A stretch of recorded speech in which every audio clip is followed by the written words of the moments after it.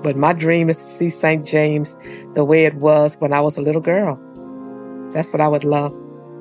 And I kept saying that all day long. I was like, these are the kids I've been looking for my whole life. These are the kids I wanted to find.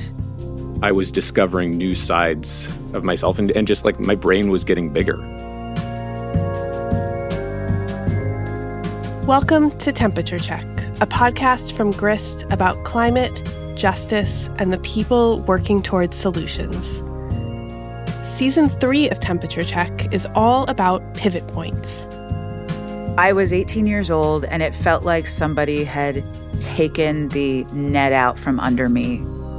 That was the craziest club meeting of high school. We had I think 100 people packed into this classroom.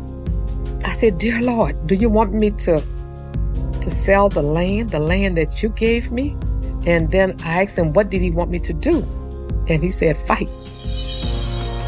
We're featuring the stories of people who've made a big change in their life or career or community to take action in the climate crisis. Because that performance had such a visible effect on the audience members, I knew I was onto something. It's about how ordinary people find their place in an extraordinary battle.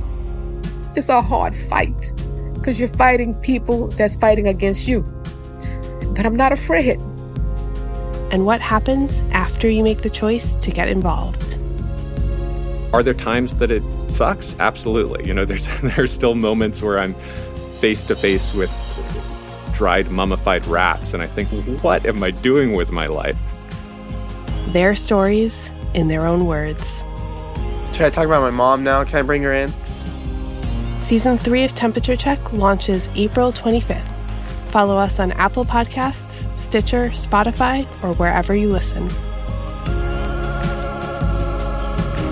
It's strange and fun to be middle-aged and suddenly feel like you can radically change your life.